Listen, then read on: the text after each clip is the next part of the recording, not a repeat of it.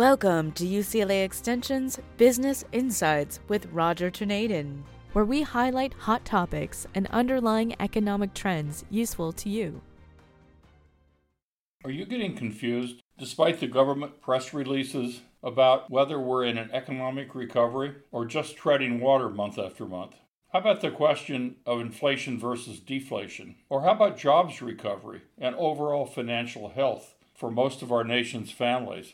I'd love to know how many in our listening audience have confidence that they understand whether their situations will be better or worse off over the next year or so.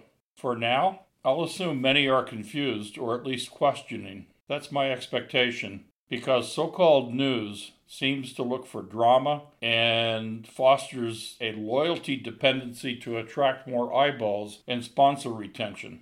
We at UCLA are interested in higher education, not drama, and certainly not politics. I'll start today by making some clear observations based on the data we've shared in our podcasts over the last year and a half and the most recent data that's become available over the past few weeks. After having been in the investing world for more than 25 years, from private banking and investment management to private and venture capital, I have pretty much been there and done that at one point or another. I want to share some clear and honest thoughts that kind of go beyond the drama in the press releases, and again, I'm not trying to generate drama. The paths of Congress and the Federal Reserve have pretty much converged. That's not the history, but at the present time, Congress and Federal Reserve are pretty much operating in a single political environment. And now, there's only one path.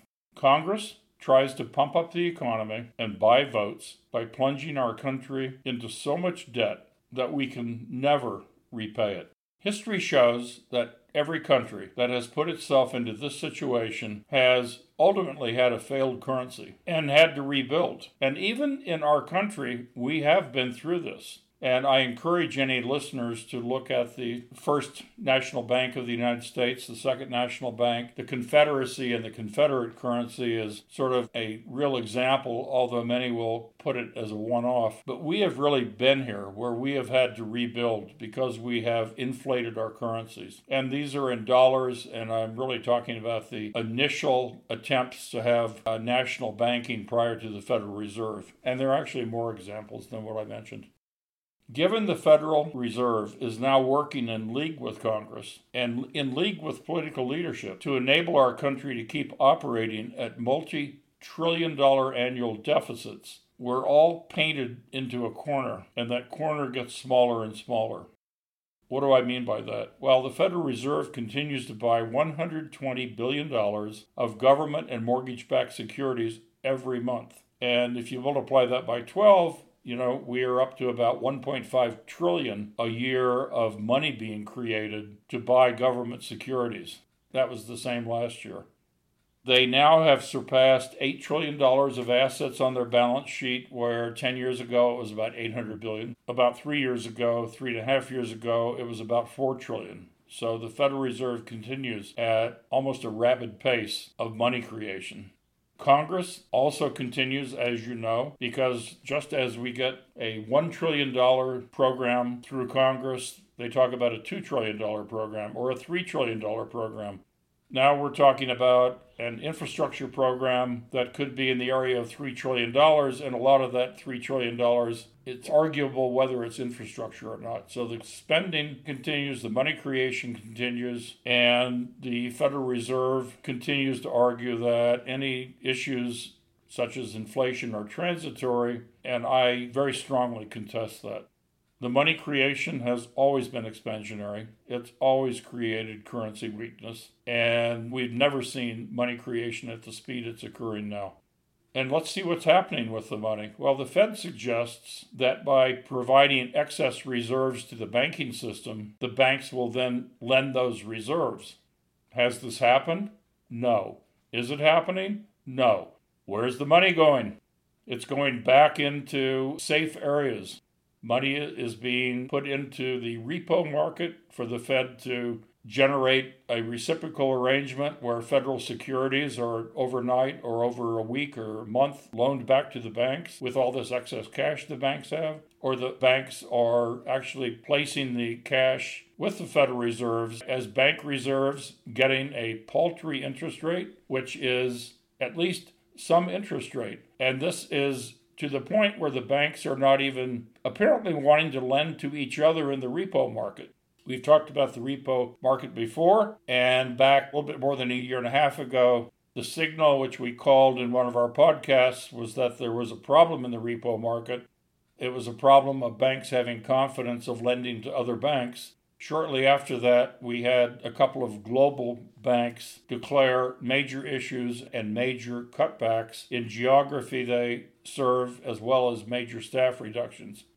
Now, we're seeing a very similar issue, but the amount of dollars are much larger than they were before. Banks apparently don't have confidence of lending to other banks, so the repo market now is flush with cash moving into it, with the Federal Reserve being challenged to provide the liquidity and provide the securities to lend to the banks who don't want to lend to each other. So we are in a new mess, and the mess that I just mentioned is now $1 trillion mess in the repo market. It was not that large a year and a half ago. All with the idea, following Keynesian economics by the Federal Reserve, that money creation will put more money in people's pockets, will drive up consumer spending, will boost gross domestic product, and all of that flatly has been wrong. The money flows from additions to the national debt and increases in the money supply have really flowed through large corporations, banks, non-banks, have driven the stock market, the bond market, and real estate prices higher, but have not made the average American family healthier financially. The general assumption by the Federal Reserve is by providing excess reserves to the banking system, the banks would then lend to businesses and individuals to expand economic activity.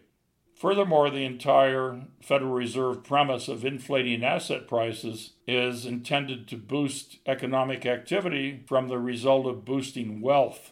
The issue is the wealth that has been boosted is in the upper 1% of the people in the country, and the wealth effect is in the 1%.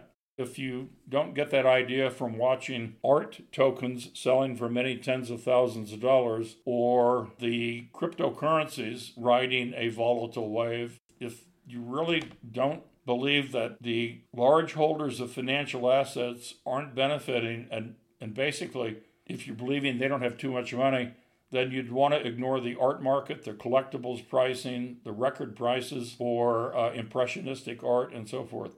I could go on, but I think the main point is that the money creation has benefited a very, very small percentage of the people at the very high end of wealth and income.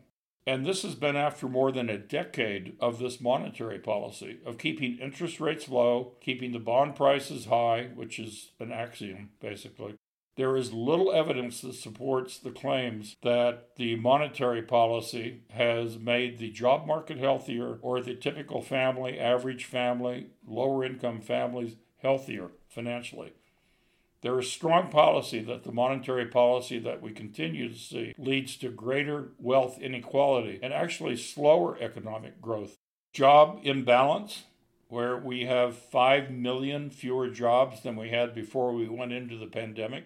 The imbalance of where companies at the higher end of the job market, the university educated or graduate certificates, graduate degrees in some of the technology, real estate, financial services areas, the demand, sure, is very strong there, and compensation seems to be really increasing. But the vast bulk of the job holders across the country have had no measurable benefits and have actually suffered through losses in jobs. The only reason central bank liquidity seems to be a success is when it's viewed through the lens of the stock market and the bond market.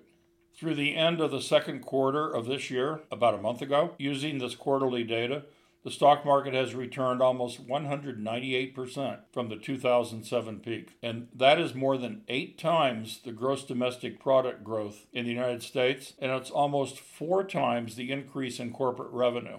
Unfortunately, the wealth effect, as mentioned, has only benefited a relatively small percentage of the overall economy. For example, the top 10% of income earners own nearly 90% of the stocks in the stock market. The rest of the country are struggling to make ends meet. And again, I'm just going to repeat that the impact of the Fed's monetary interventions on the equity value of the top 1% is the reason most don't feel richer and are not consuming more. And in fact, most families have not benefited at all. While short-term ongoing monetary interventions may appear to be expansionary, it creates negative incentives to economic activity and monetary velocity. Recall from your first economics course years ago that money velocity is defined as the number of times per year that all the dollars in circulation are spent. Before 08-09, the Great Recession, the money velocity was about 2. In fact, going back about 50 years before, the Great Recession velocity was above 1.7 for all years except 1 or 2. Since the Great Recession, velocity has dropped lower and lower, and now is just above 1, which I think has never been seen before. It's 1.1 to be exact. What does this mean? Particularly when money supply keeps going higher and higher, it means almost all the new money being created is being hoarded somewhere. In the banks, yes. It's going into savings. It's going to pay down consumer and mortgage debt, but it's not being consumed. Why is this happening? Because most have lost confidence in finding a job, lost confidence in keeping a job, or staying with a company until retirement, and so on. Since consumers are not consuming more in proportion to all the money that's being created, businesses, therefore, are not investing in new plant, equipment, and facilities, and therefore, new jobs are not being created. As I mentioned before, over 5 million fewer jobs exist now than existed in 2019. But the lack of confidence doesn't stop here. It's also very much in the banking sector. Banks don't want to lend, particularly to small businesses. I've seen estimates of 80% of small business lending requests not approved. Wells Fargo, as another example, a week or so ago, announced they are terminating personal lines of credit, which will have a strong ripple effect through small businesses as temporary cash needs often are met with owners' access to overdraft facilities, typically ranging from $30,000 to $100,000 each. Going back to the Fed, as noted above, they suggest that by providing excess reserves to the banking system, the banks will then lend these reserves. Each time the Fed has engaged in quantitative easing programs, the banks have hoarded those reserves as risk-reward of loaning money into the economy has not been justified to them. For example, in early 2020, as the economy was shut down due to the pandemic, companies tapped credit lines at their banks to ensure sufficient capitalization. After that initial surge in lending activity, banks reversed back into a more protectionary mode. And keep in mind, many of the government programs guaranteed that small businesses and small business lending would be forgiven. So the banks actually had risks mitigated, which is not really true going forward. And I might also mention, it's something to keep in mind, that since 2008-2009's Great Recession, the Fed has actually found ways to create lending facilities and liquidity facilities that amount to a total of almost $43 trillion, twice the size of the American economy. So we're coming out of an area where there have been incredible subsidies given to individuals, to families, to companies, to banks, and this is where we are. Companies just are not investing in new plant and equipment, and why should they if they don't see a future made up of higher demand for their products? And consumers won't demand or buy more products and services if they are financially stressed and uncertain about their own future incomes. These factors are driving the lack of new bank lending, with the exception of residential housing, which is indeed a special case. Another reason for lower and lower money velocity is banks not wanting to lend to each other. This money is being, as I mentioned, being moved into the repo market. It's being deposited with the Federal Reserve Bank, but it is not really, as has been the case for decades, ending up money flows from bank to bank in the repo market for lending. This sounds like an esoteric item, but it's really a big deal the more you would get into it. Bank lending in total across the United States has again fallen to the lowest levels witnessed during the 2008-09 Great Recession. And that was when the real estate bubble was punctured. And I think many of you know many fallout effects of that.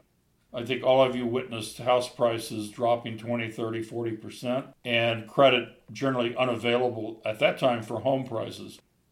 Thankfully, that's not the case with the residential home market today.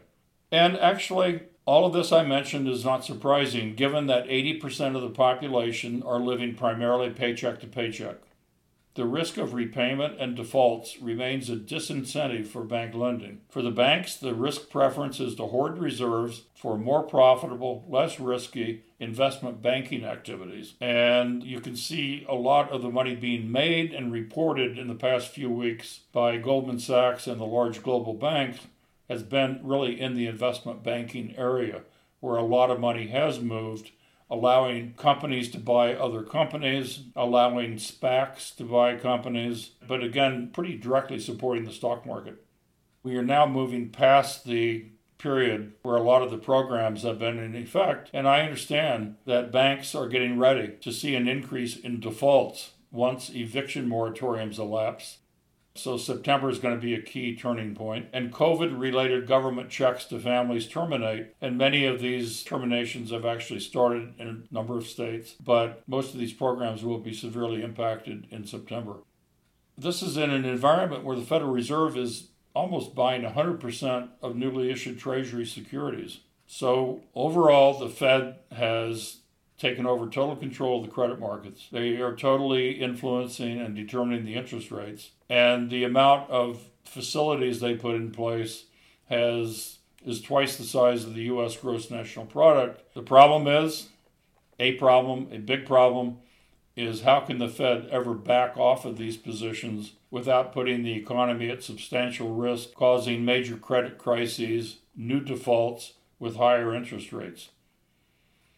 So while the economic growth rate may be booming momentarily, inflation, which is destructive when not paired with higher rising wages, will not be transient, in my view. Given the massive surge in prices for homes, autos, and food, we can expect a bit of a reversal, but I see no signs that even with lumber prices going back to more of a historical level, that all the other prices, some of which are not really included directly in the consumer price index, like home prices, like rents, which again are surging. In any event, several respected private research companies have upped their forecasts of the official CPI, which I argue understates inflation, but they've upped their forecasts of the official CPI to the 6 to 9% range between now and year end. If this does occur, and it appears likely to me in any event it will, then it's also likely we'll witness the highest month-to-month CPI rates in about 50 years. And following that scenario, the Fed will likely continue to argue the inflation is transient. But the quite large risk is that the global bond investors, investment operations, organizations, funds that each control hundreds of billions, if not trillions of dollars of bonds, may think otherwise, causing a run for the exits by selling bonds on a large scale. If this happens, and I think this is a clear and present risk, long-term interest rates will move up, putting pressure on all financial assets, including the stock market. So risks abound, in my view. And the Federal Reserve requires that the government continue to issue new debt so money can be created. And I think that's a lock. I think it will. And basically the present course is going to continue on until it doesn't. Until the large sovereign wealth funds, mutual funds, bond funds, private offices make a decision that the bond market, because of the exponential increase in U.S. debt, is not tenable, changes will occur. What day, week, or month they will occur, who knows? But that's the path we're on, and the path is getting riskier and riskier with no end game to safely get out of all of the debt facilities and all of the money created by the Federal Reserve, plus all the debt created by the national government. So monetary policy in its current form is not helping the economy, it's putting it more at risk. And at a point, the Federal Reserve will lose the ability to influence any economic growth. So in conclusion, the Keynesian view that more money in people's pockets will drive up consumer spending with an increased gross domestic product is wrong. It hasn't happened in 40 years, and in particular, it hasn't happened in the past decade plus, with interest rates continuing to be near zero and debt continuing to be issued in massive quantities by the government. The impact of all the above is going to be a contraction in the economy, and it's likely long overdue.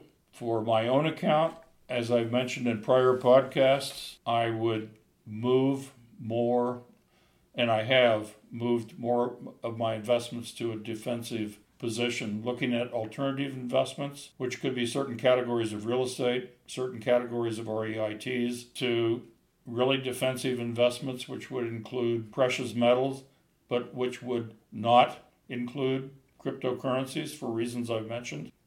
Stay tuned, and we will bring in the new information over the next 2 weeks in our next podcast.